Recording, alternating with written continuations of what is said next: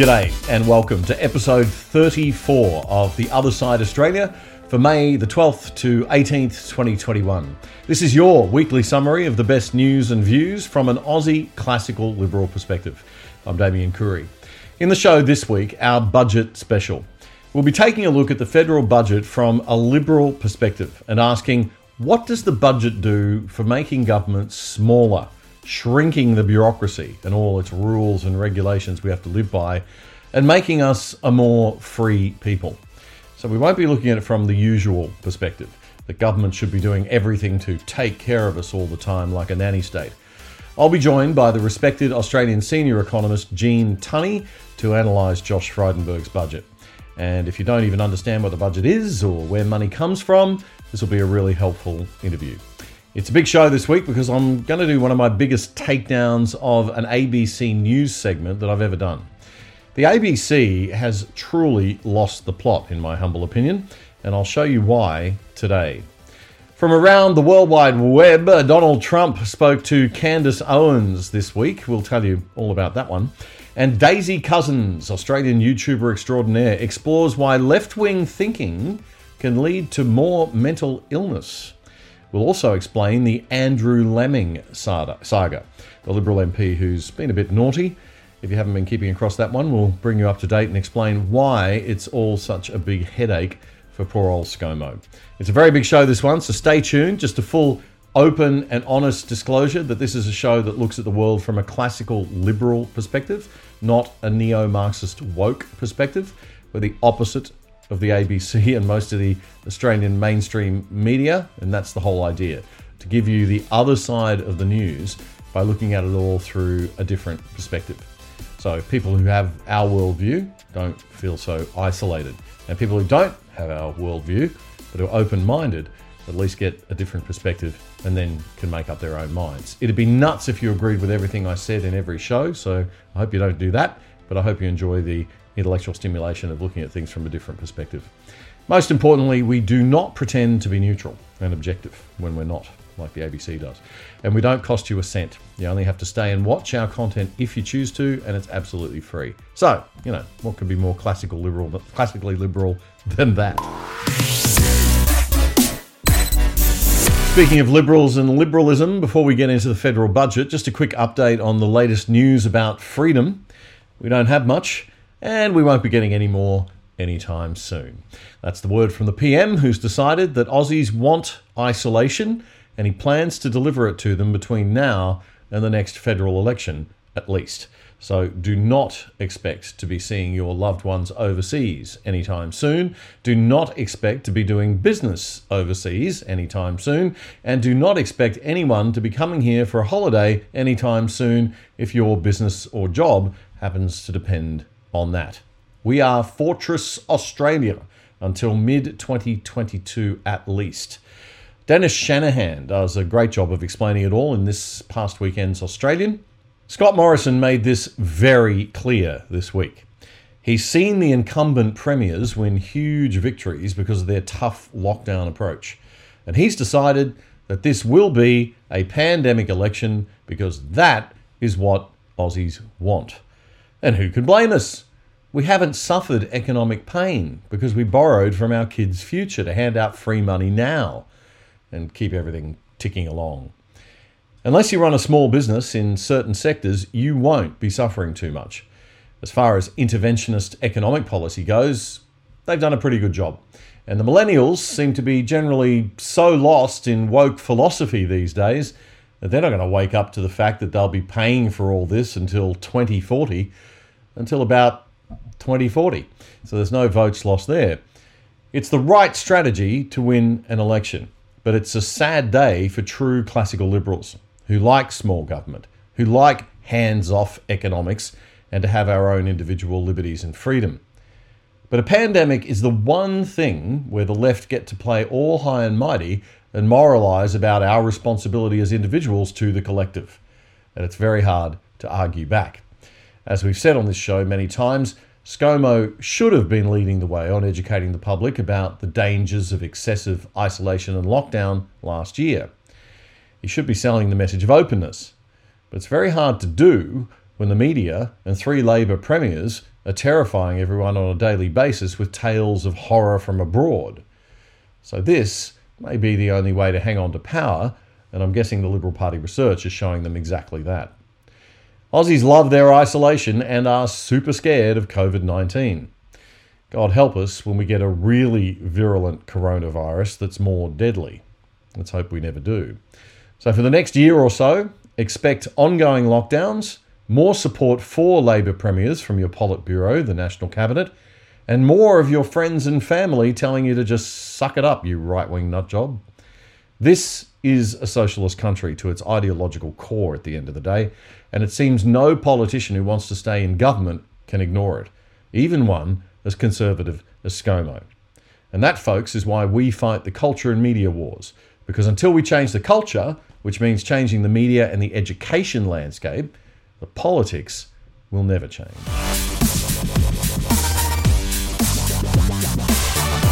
And on that note, it's my pleasure to help advance the educational mission by having as our budget analyst this year, Mr. Gene Tunney from Adept Economics. Gene is also a former Australian Treasury official, and he has direct budget experience. Gene, thank you very much for joining us on The Other Side Australia. It's a pleasure, Damien.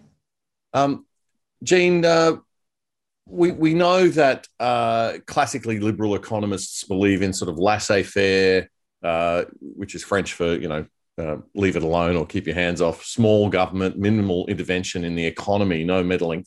But the Keynesian economists are all about government intervening and taxing and printing money and trying to steer the economy in a particular direction using monetary policy and budgetary policy. A bit more of a socialist big government approach. How did Josh Frydenberg and ScoMo do on Tuesday night, in your view, in terms of delivering on liberalism as liberals? Well, depends on how we define liberalism, Damien, but we've essentially abandoned a classical liberal approach in Australia. If you look at how we've managed the pandemic and now this very Keynesian budget where we're doing more than just protecting the economy during the crisis itself. We're using this Keynesian stimulus to go for growth, to drive down the unemployment rate below 5%, to try to stimulate wages growth. Now, some governments were more inclined to classical liberalism, probably Robert Menzies, and I think John Howard probably had a lot of sympathies for classical liberalism. But even Howard knew that he had to adopt a more middle-of-the-road position to win elections. Yeah, that's right. At the end of the day, it really does come down to that, doesn't it? And this is an election budget and one probably that the Labor Party would have been proud to put together. They could never have brought forth a budget like this or the one before, Damien. So I was a manager in the Budget Policy Division in 08-09 in Canberra in Treasury. And we had the second stimulus package of the Rudd government, the $41 or $42 billion nation building and jobs plan. That was the one that had the pink bats in it and the school halls, the Julia Gillard Memorial School Halls. You may remember that, the Building the Education Revolution. And the opposition leader at the time, you may remember, Malcolm Turnbull, opposed that and tried to block the increase in the debt ceiling in the Parliament, and our current Prime Minister was one of the critics of those measures. So I think this is really a Nixon goes to China type of thing, where it's only really a Liberal government that could enact a massive Keynesian budget like this, a fiscal policy experiment in a way. I think it's Chris Kenny said on Sky News that last year's budget was about JobKeeper and this year's budget is about another kind of JobKeeper. It's the government keeping its job. Is all the spending really necessary to get us through the crisis, or are we seeing a lot of politically motivated cash being splashed around here that we don't have? I think we're clearly seeing a lot of politically motivated cash, Damien. Now, look, a lot of this will be popular with the public, and there are many people in the community who want more money spent on, say, NDIS or aged care. So, yes, I mean, politics plays a big role. In terms of what's sensible from a macroeconomic point of view, I think you could argue that last year something needed to have been done. So JobKeeper in some form. If we look back, it appears that JobKeeper wasn't as well designed as it should have been, and there was money going to businesses that probably didn't need it. And Josh Frydenberg talks about saving 3 million jobs or something like that. But really, I mean, it's probably half that was saved or even less, because there were many people who got JobKeeper who didn't need it, really. Given the speed they had to get that out, though, I suppose it's forgivable initially. Oh, yeah. Yeah. But so looking at the winners in the budget, obviously aged care, it's very hard to argue with that one. We definitely need to improve aged care, and probably the home care focus is a good idea. So 80,000 home care packages. More funding to ensure the policing of aged care centres, which I think is a very good idea for government to be doing its policing role and ensuring compliance and the rules are met, the standards are met. What are your general thoughts on the aged care spend? Well, it's potentially something we need to spend money on. I'd like to look more at the details. I think, Damien, what we need to do is we need to realise that over the medium to long term, we've got to get the budget into a better situation than it is now. What we've got, because of all of this extra spending and the tax promises that the government's made, we've got this gap between expenses and revenues. You may have seen it, some of the charts. John Keogh wrote a good piece on this morning in the Financial Review. So we're going to have this permanent sort of budget deficit baked in, and they're going to have to address that in the future. So look, there may be a lot of worthwhile expenditures that they're making, but can we afford them in the long term? That's the question, and you've got to prioritise. Can I just go back to that point about the fiscal policy and whether this fiscal stimulus is needed?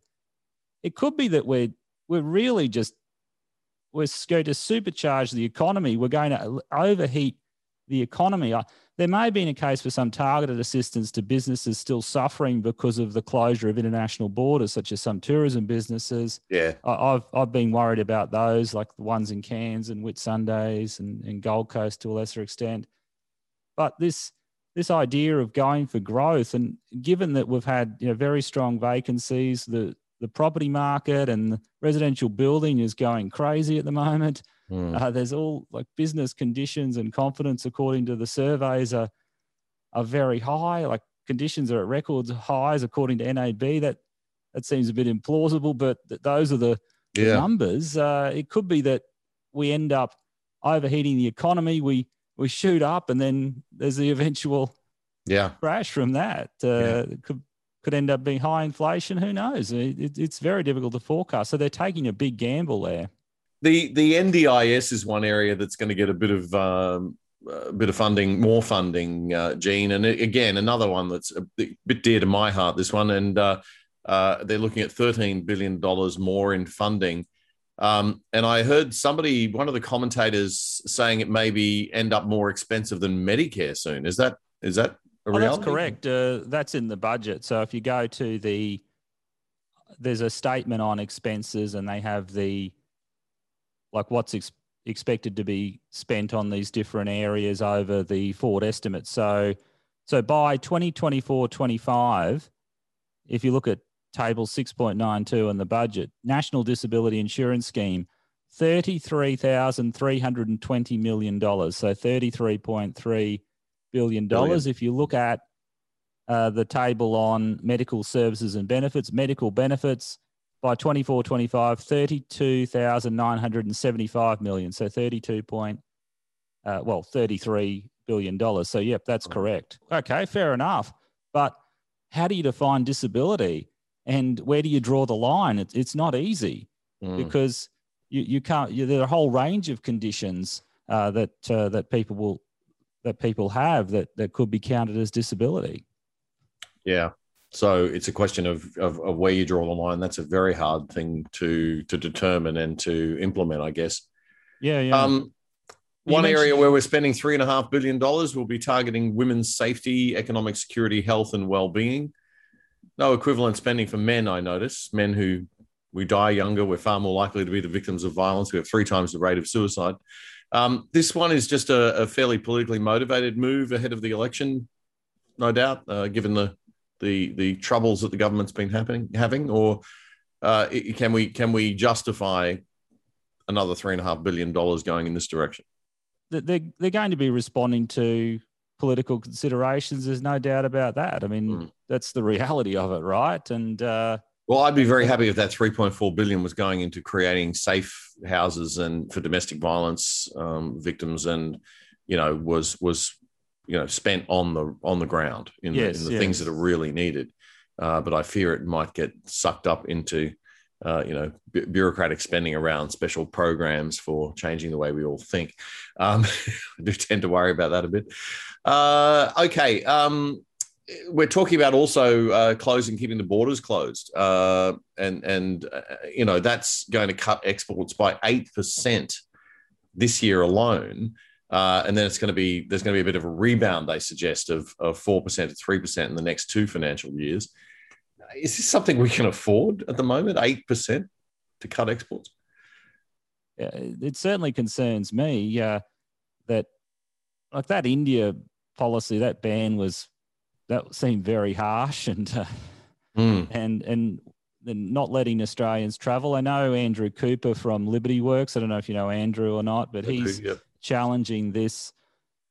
The border ban, the ban on international travel of Australians, and fair enough, because I think we do have to travel eventually, and we may have to live with this virus. I'm not sure just how sustainable this strategy is over the long term of keeping Australia as an island.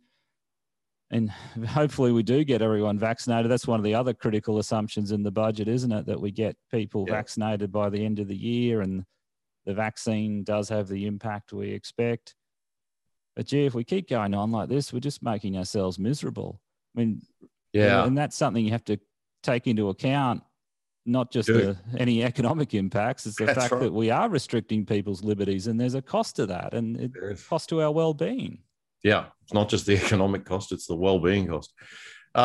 So, Gene, this year's budget is going to see the government, as we said, spend $161 billion more than it has. So lots of borrowing.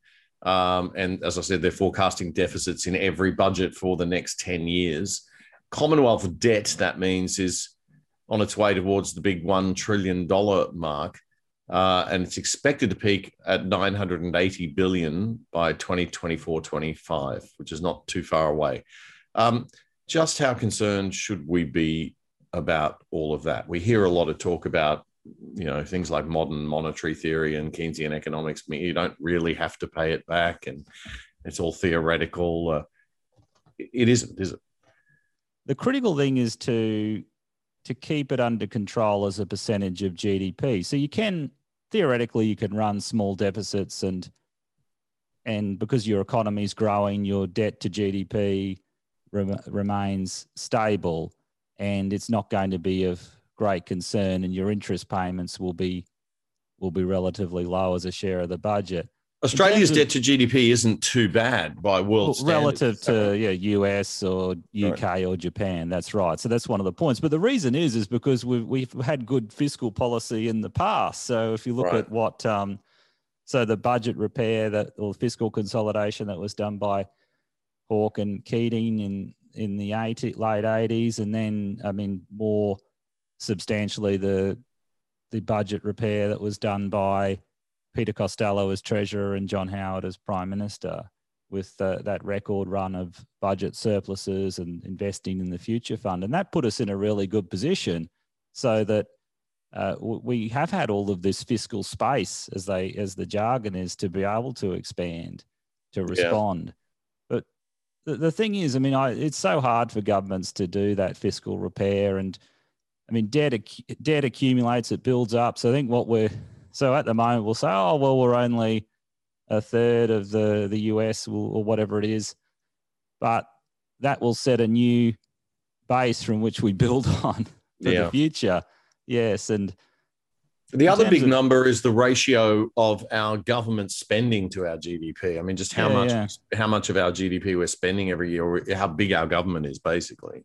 Yeah. And so that's permanent. That we've seen this permanent increase in that, and we see this gap between expenses and revenues, which we will have to address over the long term. So the medium term projections in the budget out into the early part of next decade, we're not getting back into surplus, if I'm remembering those correctly. So there's no real plan to get that budget. No, they're talking about 10 years. The dirty secret of public finance is that governments don't really have to repay the debt. What they do is they refund or they refinance the debt. So governments will borrow for, say there's a 10-year bond, and they'll sell a bunch of 10-year bonds.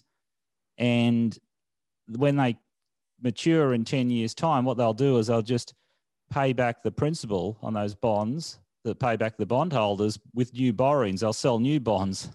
And that's, they just keep rolling it over. The problem comes if you're, say, an emerging economy that has to borrow in international currency, like no one will lend to you in your own currency. So you're having to borrow in US dollars, and then your debt to GDP is looking unsustainable. And then the markets go, oh, we don't want to lend to you anymore, or we'll only lend to you at very high interest rates. And that can cause huge problems. But we're not in that position at the moment. We borrow in Australian dollars, and international, the markets are very happy to lend to us at the moment. Yeah, so we've just got to stay that way, I guess. Well, hopefully. I mean, you just don't know, right? I mean, I remember, like, you think back to the 80s, and we had concerns over the credit rating, and even I think in the 90s we were having to borrow some funds in foreign currency, not all of it, but certainly some. There's no guarantees that the favourable circumstances that were faced, or the favourable attitude that international markets have had towards Australia will continue in the future. So long as we're selling a lot of iron ore and we've got record high iron ore price, maybe. But and of course, all that aside, that concept of just continually borrowing to refinance, or it's essentially the equivalent of refinancing if you're just issuing more bonds to pay off other bonds, I guess. But that constant refinancing, it doesn't do anything about the fundamental value, right? So the fundamental value and the fundamental value of the debt is still being pushed out to the future. You would have to repay it in the very long run. That's correct. But the burden of the debt is the interest bill, okay, Damien? So I mean, we can talk about how it's a transfer from future to current generations. Now, that's one way of looking at it, because I mean, future generations will have to pay the interest bill, and they will inherit the debt in the future. So that's one way of looking at it. But the burden of the debt is really that interest bill, and we're going to be paying that too. Okay, so it's not just about future generations; it's about us, and so the interest bill is now $20 billion or so. So what if interest rates increase and say they double, and then over the sort of, as all of the bonds get refinanced, you could end up with an interest bill of 40 billion or so, like a much higher interest bill. And so that's an additional 20 billion you have to find from your current budget, okay, if you want to keep the budget balance constant. And that's where governments get into trouble, or they're forced to make hard choices. Yeah, it's one thing it's a very easy question to answer, where should we spend more? But it's a very hard question to answer, where should we cut spending? Gene, thank you very, very much for joining us today. Really appreciate it. It's been great talking to you. I'd love to have you back on the show sometime so we can talk more broadly about things like modern monetary theory and some of the direction that economies seem to be moving in these days, even in the liberal West. Definitely, yes. Thanks, Damien. Have you noticed, Matt Wong, that when you watch the news, nobody smiles anymore? First of all, you use my last name out of me, but second of all, you're supposed to be serious. It's news. Is it news? Is it news? Watch The People's Project, 7:30 p.m. Fridays on Discernible, YouTube, Instagram and Facebook. This week, federal Labor frontbencher Penny Wong showed up at a demonstration in the Brisbane Bayside electorate of Bowman to call for the sacking of the sitting Liberal National Party member there, Andrew Laming. Laming has taken a month of medical leave after a series of allegations levelled against him by women claiming harassment. 2 female constituents, including the wife of a local councillor, accused him of aggressive behaviour online. I don't want to be attacked anymore. Dr Laming apologised to both women and announced he would leave politics at the next election. And I express my regret and deep apologies for the hurt and the distress that communication may have caused. During his month of leave, he said he'd been diagnosed with ADHD, attention deficit hyperactivity disorder, and this is why some of his behaviour has been a bit unusual. As a medically trained person, I really genuinely had no idea that ADHD and hyperactivity was an adult condition. I just thought it was something in the schoolyard. Now, as you know, I'm passionate about respecting due process and the rule of law. Otherwise, anyone could accumulate a bunch of false allegations against someone they don't like, and every single one of us, man and woman alike, would lose one of our fundamental rights under our great Australian system of government and law. The right to have your day in court and to be considered innocent until proven guilty. And the ABC was up to its old trick speaking to women who just had casual encounters with Laming that made them feel uncomfortable, just to beef up the narrative against him. I'll have a lot more on that in a moment. Laming is due back in Parliament this week after his little break, and as of our time of recording, he still hasn't been sacked. But before he went off on break, ScoMo forced him to apologise to 2 women and got him to do a short online empathy course. Now, Laming is going to be finishing up at the next election. If he's sacked before then, that would bring the government's numbers in the House of Representatives down from 76 to just 75 out of 151. 76 is a majority government. 75 is a minority government if there's 151 seats all up. Defence Minister Peter Dutton defended Laming this week, saying he has a good record in serving the people of Brisbane's Bayside suburbs and that he's made mistakes and has owned up to them. But other Liberal Party colleagues are not so supportive. What he's been doing is completely outrageous. I'm really appalled by Andrew's conduct. Absolutely unacceptable. Laming has top-notch qualifications, so all this is a bit of a tragedy. He's a doctor with a medical degree from the University of Queensland. He's a specialist in 2 disciplines. He's an ophthalmologist and an OBGYN. He's got a master's in public administration from the Kennedy School of Government at Harvard University. And he has 2 other master's degrees.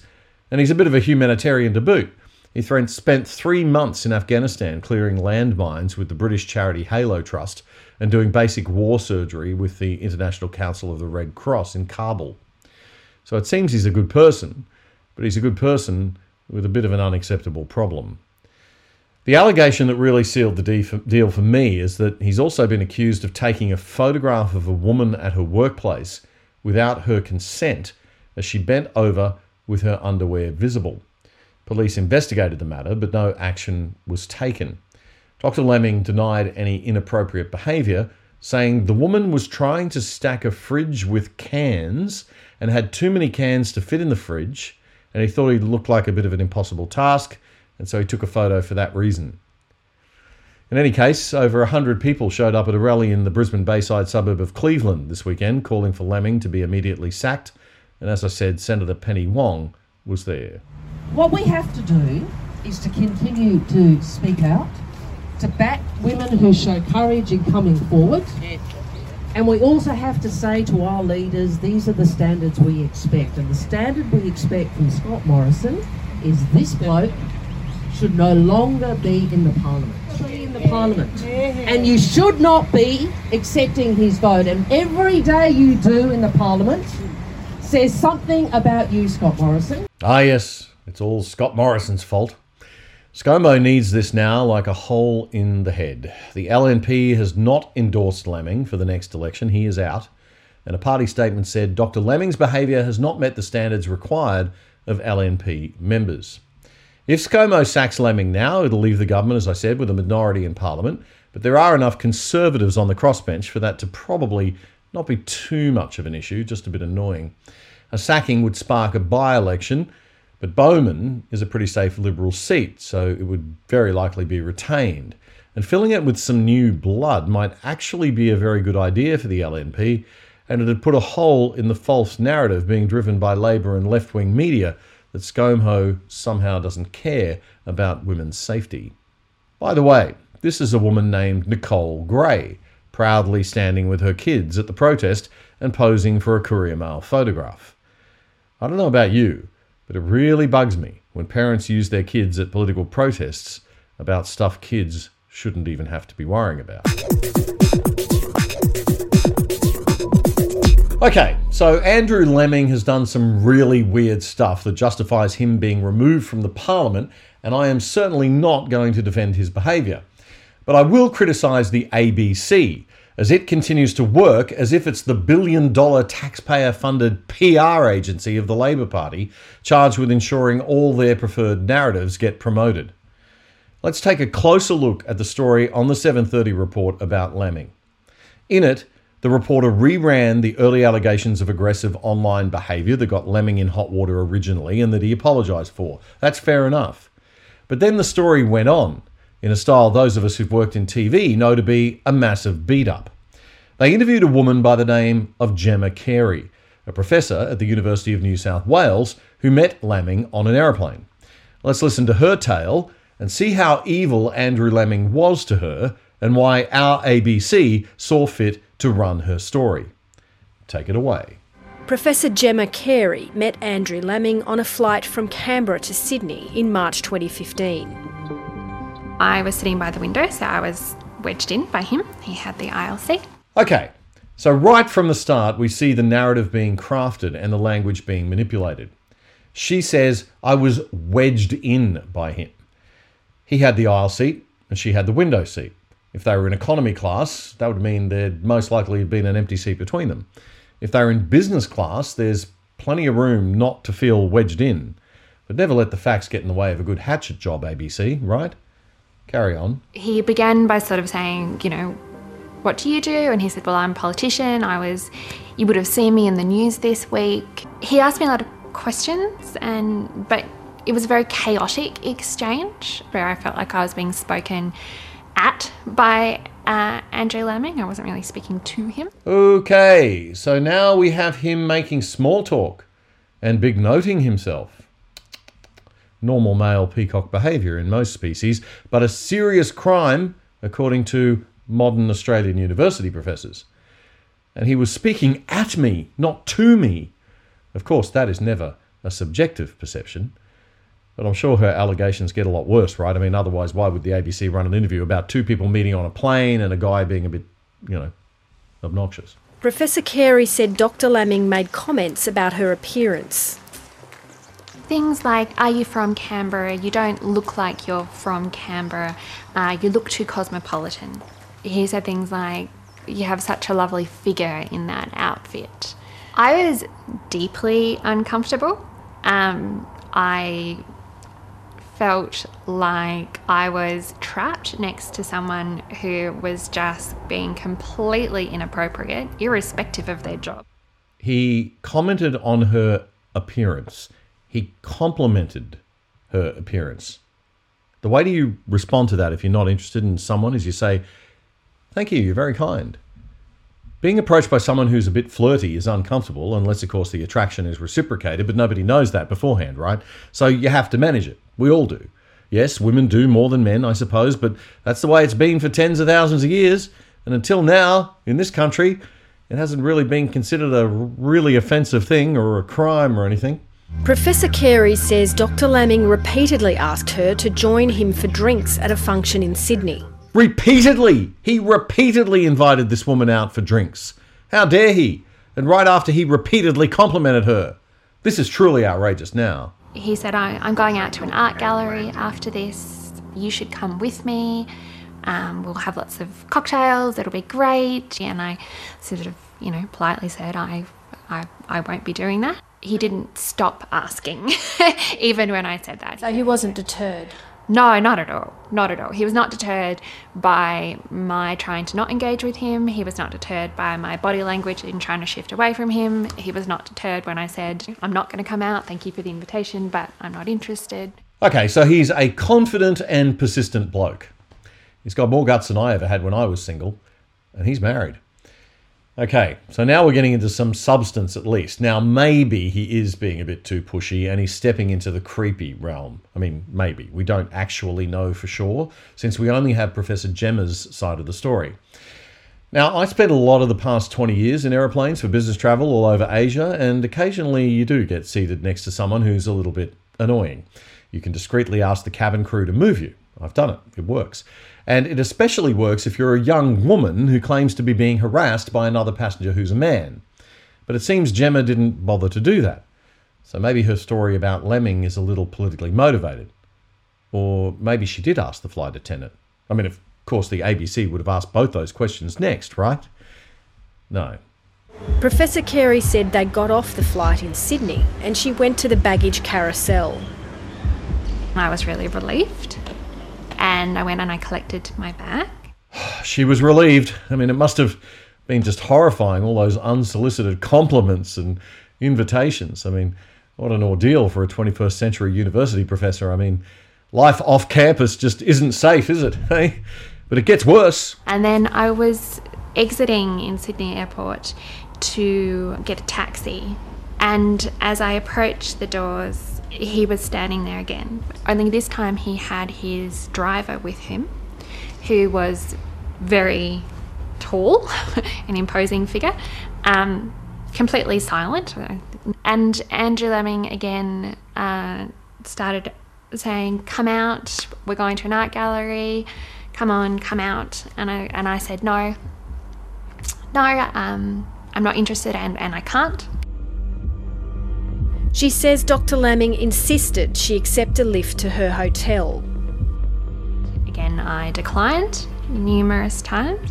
Okay, now, if her story is true and the way she's telling it is to be believed, Lemming really is getting to the point where if I was at a bar, I'd go up to him and say, mate, I think this lady's made it very clear she doesn't want to hang out with you. You're not reading the signs. Might be time to let it go, eh?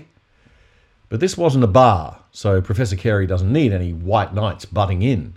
All she had to do as a strong, mature, adult female of high public standing was walk away and go straight to the taxi queue, which is obviously what she did, right? Wrong. He is remarkably persistent, and I think as probably many women have experienced, you get to a point where you just think, you know what, it'll just be easier. I'll just get this lift against my better judgment. And I said, okay, I'll accept a lift to where I'm staying, but I'm not coming out. Okay, so let's just recap, shall we? This professor felt like she was trapped, wedged in the window seat, being harassed by this persistent, creepy man for a whole flight. She is so relieved when she got off the plane to have this horrendous ordeal of male intrusion, repeated unsolicited unwanted compliments, repeated unwanted invitations to a cocktail art gallery event, him speaking at her, not to her, respectfully. So happy to be away from that situation that she accepted a lift to her hotel with him. She voluntarily got into the back seat of a car with him for another 45 minutes of, I don't know, feeling wedged. How is this even slightly a credible story, ABC? How could you run this? Unless something else really bad happened in the car. Let's find out. So how did it end? I think when it became clear that I was definitely not going to go, he became quite disinterested. So then he started just playing on his phone and he was text messaging. Right, but that's what you wanted all along, right? You wanted him to leave you alone, but now you're presenting that as somehow a bad thing. He was rude, he just became disinterested and started playing on his phone. How dare he not continue to compliment me relentlessly, the bastard. At the hotel, it was the driver got out, opened the door for me, got me my luggage. Lemming, I don't think even said goodbye. He didn't even say goodbye. What a bastard. He completely stopped throwing unwanted compliments and invitations at her. He stopped making her feel creeped out and uncomfortable. And the driver came around and opened the door for you, Gemma, and helped you with your bags. Well, that must have been scary because the driver was tall, as you mentioned earlier. Were you okay? I mean, of course, you're a highly intelligent, mega qualified university professor in social sciences here. I mean, you're a strong, capable woman, and you'd be able to cope with the awful life trauma of being given a lift to your hotel and being complimented and asked out by a man repeatedly. Wouldn't you? I mean, it's not like you'd need to call your mum or anything. I actually called my mum and said, this really strange thing has happened, and told her the story. And, I really just needed to debrief with someone because it all felt so strange and I did feel very uncomfortable. Well, I'm so glad you had the opportunity to debrief with someone and that you're okay. We feel your pain and suffering, Gemma.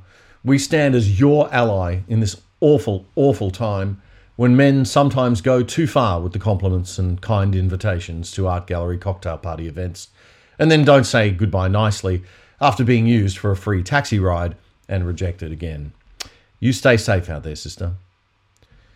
But seriously, folks, this really is no joke. That was the flagship current affairs program on your national broadcaster running a complete nothing burger of a story at your expense, with the only purpose being to perpetuate a false narrative. The false narrative that happens to be the core of the Labor Party strategy to take down this government. That not many pollies on both sides of the House have acted inappropriately and can be a bit sleazy and need to lift their game, but that it's all just happening on one side and Scott Morrison is to blame. Bob Hawke used to answer the door of his hotel room to young female reporters dressed in nothing but a towel. His womanising nature was legendary. And no, it's not appropriate, and it was of another era. But this is not news, ABC. This is the ABC behaving as a propaganda production machine for the Labor Party. But let's give the ALP lovies the benefit of the doubt. Let's assume they're not just parroting the lines from the ALP, but that, like me, their politics just lines up more with one political ideology than another, and so they tend to be biased towards that ideology and that party. Well, that's fine if you're a 2-bit news commentary podcaster that nobody has to fund or watch if they don't want to. But it's absolutely not fine if you're the national broadcaster funded by all Australians for you to push one ideology onto the nation because of your massive cultural shaping power. Why a Conservative government hasn't pulled the plug on you completely just baffles me. The Liberal National Party are too nice and play too fair sometimes. They're masochists. They apparently like to fight elections by giving their political opponents $1 billion to run propaganda against them. When will they wake up to the fact that not reforming the ABC will not win them any supporters on the centre-left? That the time to take the pain is now. That what will win or lose the next election will be cultural issues, just as much as economic or pandemic issues. This garbage would never have made it onto the ABC 10 years ago. The interview would have been binned as the non-story it is. But no, not in the neo-Marxist woke world in which we now live, because it fits Marxism's oversimplistic oppressed-oppressor worldview, where everyone's a victim, and the only way out is to appoint a government full of Marxists to control everyone's behaviour, thinking, sexuality, interactions. What could possibly go wrong with that solution? And it fits modern third-wave feminism's narrative and the ultimate goal of radical feminists to demonise all men and reframe all flirting as harassment and all male sexual behaviour as rape. Men of Australia, mothers of sons and good sane women everywhere, we must stop this garbage from now on and call it out. And if you're a feminist, do it for the women who actually do suffer real sexual violence, rape and harassment at the hands of creeps. Because nothing sets back the true cause of protecting women and girls like this sort of extreme radical feminist garbage. US political commentator and talk show host Candace Owens had President Trump on her new show on the Daily Wire platform this week. She asked the former president about the differences between how the mainstream media portrayed him back when he was president and how they portray Joe Biden now that he is. The Democrats are protected. When you see the speech that Biden made the other day, and then they get on and they say, "Oh, that reminded me of FDR." You know, they know it's a lie. It was a terrible speech and terrible, just the delivery, everything, and they know that. But the fake news media likes to try and make it like it was a wonderful speech, a great speech. Wasn't it wonderful? And they must go back into the back room after the show and just laugh at each other and high-five each other, because it's disgraceful. How has it impacted, you know, you're a fighter, you're courageous, I'm courageous. How has it impacted your family to be thrust into the spotlight in this way? Especially, I think, I always have my heart out for Melania. I mean, this beautiful woman should be on the cover of every magazine. Every first lady that came before her celebrated, we love you, we love you. And they were unrelenting in their nasty coverage towards her. You also have a young son. How do they deal with this? Well, they handle it really well, and Melania really, it's amazing. She's very confident. She's a confident person, a good person. And the people love her. You know, when I make speeches, there's signs all over. We love our First Lady. We love our First Lady. So many signs like that. The people get it. They love her. But the press is just horrible. I remember she did, first time I really saw it, she did a beautiful Christmas display at the White House. It's worked very, very hard. And it was so beautiful. Everybody said, and they just ravaged it. They thought it was so terrible. And I think the hypocrisy is astounding, and you are correct that Americans are awake to it. I mean, in speaking about your family, I mean, the coverage of even Ivanka and Don Jr., I love them both, compared to Hunter Biden, right? And we couldn't find a story on Hunter Biden. They suppressed that story on Hunter Biden, and the media is pretending that there isn't a double standard and that they just censored that story off of the internet because they weren't yet sure that it was true. And now we know, of course, that it is true. And Biden's first 100 days not giving a press conference. Could you imagine if that was you and you had not given a press conference? No, it would have been much different. So I think cancel culture really started in its biggest form when the stuff started coming out about Hunter. And all of a sudden, it was just literally canceled. You know what they did to the New York Post, which actually is a really good paper, oldest paper in the country, I guess, and a very good paper. And what they did to the New York Post and what they did, that was the first real incredible sign of cancel culture. Was there any person that really let you down on the way out? That if you could go back and say, man, I maybe had some snakes in my own garden and I was too loyal to see it? Well, there were many. I mean, look, you had many, and others do too. First of all, if they're writing a book, they get more money if they say negative than if they say positive. And not only money, they probably don't even get a book on the other way. But we've had some great books written, very positive books too, because nobody's done what we've done. Just the vaccine alone, people, even the enemy calls it a modern-day miracle. And without me, you wouldn't have had a vaccine. Wouldn't have been here for 3 to 5 years and probably wouldn't have happened at all. We did the vaccine, and even the enemy admits that, and we did a great job. It wouldn't have been here for many years. Did something else, bought billions of dollars of it before we knew it worked. Now, we had a pretty good idea. Otherwise, it would have been foolhardy. But, you know, we bought billions and billions of dollars of vaccine. You wouldn't be getting a shot until September, October of this year. And I made a bet, and it was a bet, maybe the greatest bet ever made in a sense, because we have people all over the world getting the vaccine right now. Trump went on to say that the handling of the distribution of the vaccine by the Biden administration has been terrible, especially the negative signal that was sent by the pause on the distribution of the Johnson & Johnson vaccine. He says there were only 6 adverse reactions out of 8 million vaccinations, but the pause has caused people to lose faith in the whole program. Candace also asked Trump about censorship of him by big tech. What they've done is so bad, and then they wonder why people don't want to take it. Well, so they've done a terrible job of distribution. Right, and I think, there's also another element of it, and I think, speaking to a lot of people that are very hesitant to get this vaccine, I think also people don't like the amount of censorship that has come with COVID-19 and the pandemic. They don't like that people are not allowed to have a dialogue or say anything that goes against Dr. Fauci. And I think that that's actually creating distrust. They think that censorship is making people only believe, we're conquering misinformation. But in reality, not allowing the free flow of ideas and letting people to talk about this thing might be a reason that people are hesitant to believe what is coming out of the government at this moment. The point Candace is making there is no small one. It's common for socialist and totalitarian governments to use censorship as a means to control the narrative. But censorship breeds distrust, and it ultimately backfires. Nobody in Russia or China believes anything their governments tell them or that they read in most newspapers.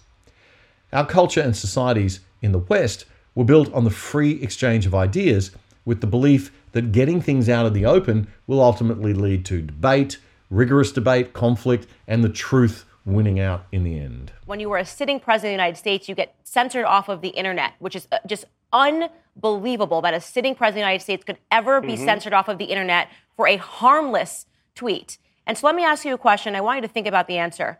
Do you believe that in this moment, America is still a free country?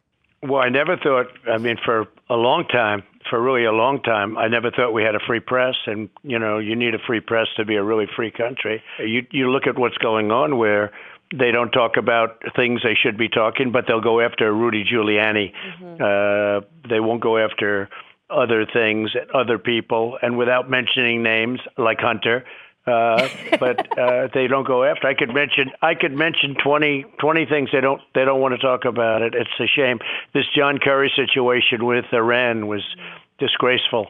And you talk about the Logan Act. Why didn't somebody go after that? By the time we found out about it, you should, because he's, the way I view it, he was telling Iran not to do things, and during our administration, and we were going to make a great deal with Iran. We were going to make a great deal. China's now running the operation. You look at China, what they're doing. They never spoke to me that way. Russia never spoke to us about what they do when they surround Ukraine. They never did that during my watch.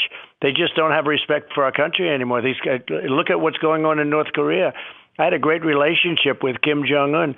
They don't respect our leadership. They don't respect our country anymore. This happened over a period of a few months. Right. It's terrible. It is terrible, and it impacts Australia a lot.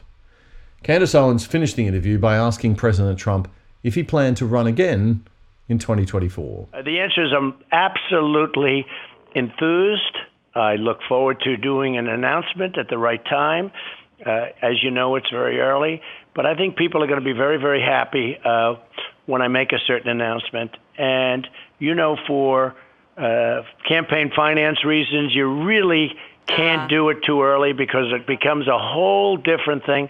Otherwise, I'd give you an answer that I think you'd be very happy with. But so we are looking at that very, very seriously. And all I say is stay tuned.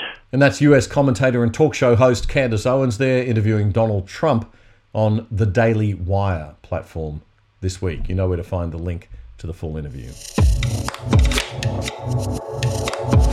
Well, we're almost out of time because of the budget. It's been a long show, but I want to share with you some of conservative Australian commentator Daisy Cousins' latest video. I've been a fan for ages, and Daisy is very close to reaching 200,000 YouTube subscribers. So if you haven't subscribed to her channel, please do so.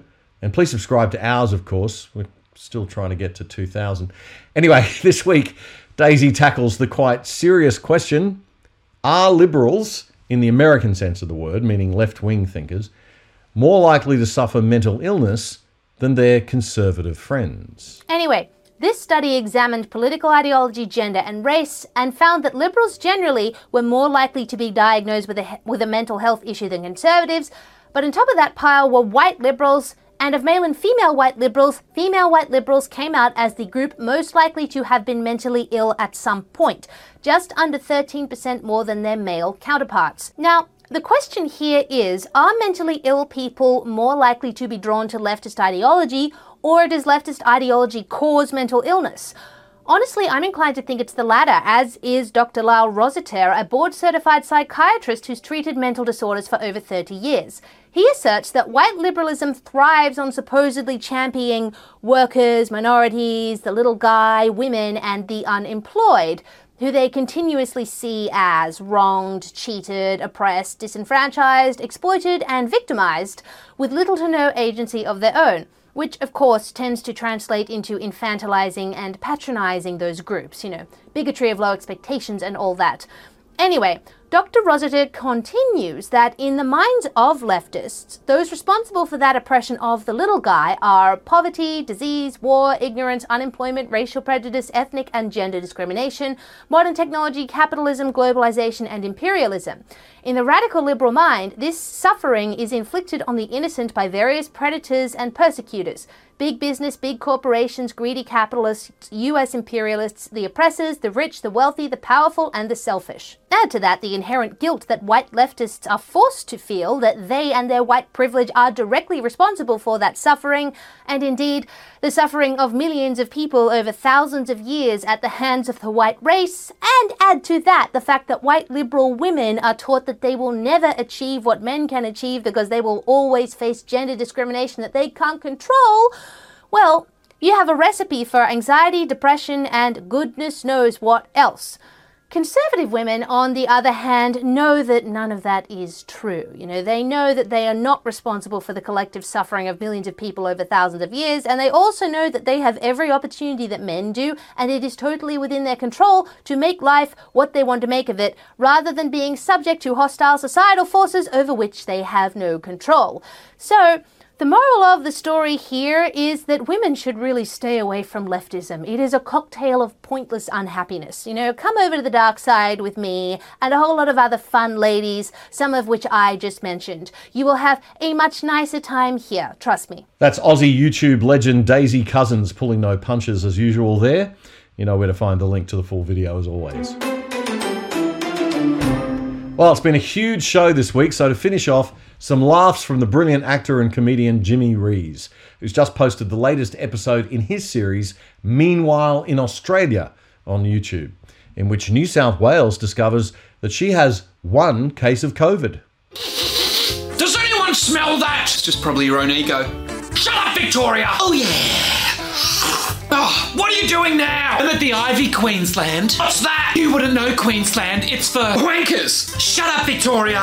But seriously, can you smell that? I don't need a barbecue anyway. What was that? Hello? I'm still here, Shut up, Tasmania, I'm on the phone. What is it? Put the popcorn in the microwave. What do you mean you don't know where it's from? Oh, I knew I could smell something. All right, everyone, we've got one case of corona. Shut up, Western Australia. Can we talk about the vaccine? Your asshole's talking again, New South Wales. That's just me. Can you all just relax for 1 second? I've got some news. You're getting dancing lessons? We've got one case. And? Yes? And? Well? We're waiting! What? And we don't know where it's from. Oh, that's bad. Oh! Shut? Seriously? Wow. Sucks to be you. And I've got some advice for you all, you alarmist losers. You need to take a leaf out of my book. What's that called? The Mystery Case and Me? Or maybe It Takes One to Tango. And one to shut the border. Oh, God, just relax, all right? We've got it under control. We're going to wear masks, minimise people in other people's homes, and there'll be no singing and no dancing. Thank God for that. It's business as usual here in New South Wales. Well, if you need some... Don't need your help, WA. So what are you all going to do, hey? Business as usual, you say. Well, we're going to... Okay. Can anyone hear me? Oh, fine. We don't really want to go to Wankertown anyway. Shut them. Oh, but I've got the t-shirt. Shut them. Nothing? Good. Well, this is actually great. This is like a step forward. Well done, everyone. Business as usual. I like this. Hello, New Zealand. Just letting you know we've shut the border to you, New South Wales. What, New Zealand? Wait, that's mine. What? That's Jimmy Rees. We've put the link to Jimmy's full sketch in the program notes. Please do check it out and support him. That's it for the show this week. We do really need you to tell your friends about the show if you like it and help us get the word out. So please tell your friends and share on all your social media channels too. Remember, we upload on Wednesday nights on Discernible, a bit later on the Good Source platform. So until next week, do stay free and don't let the woke kids get you down.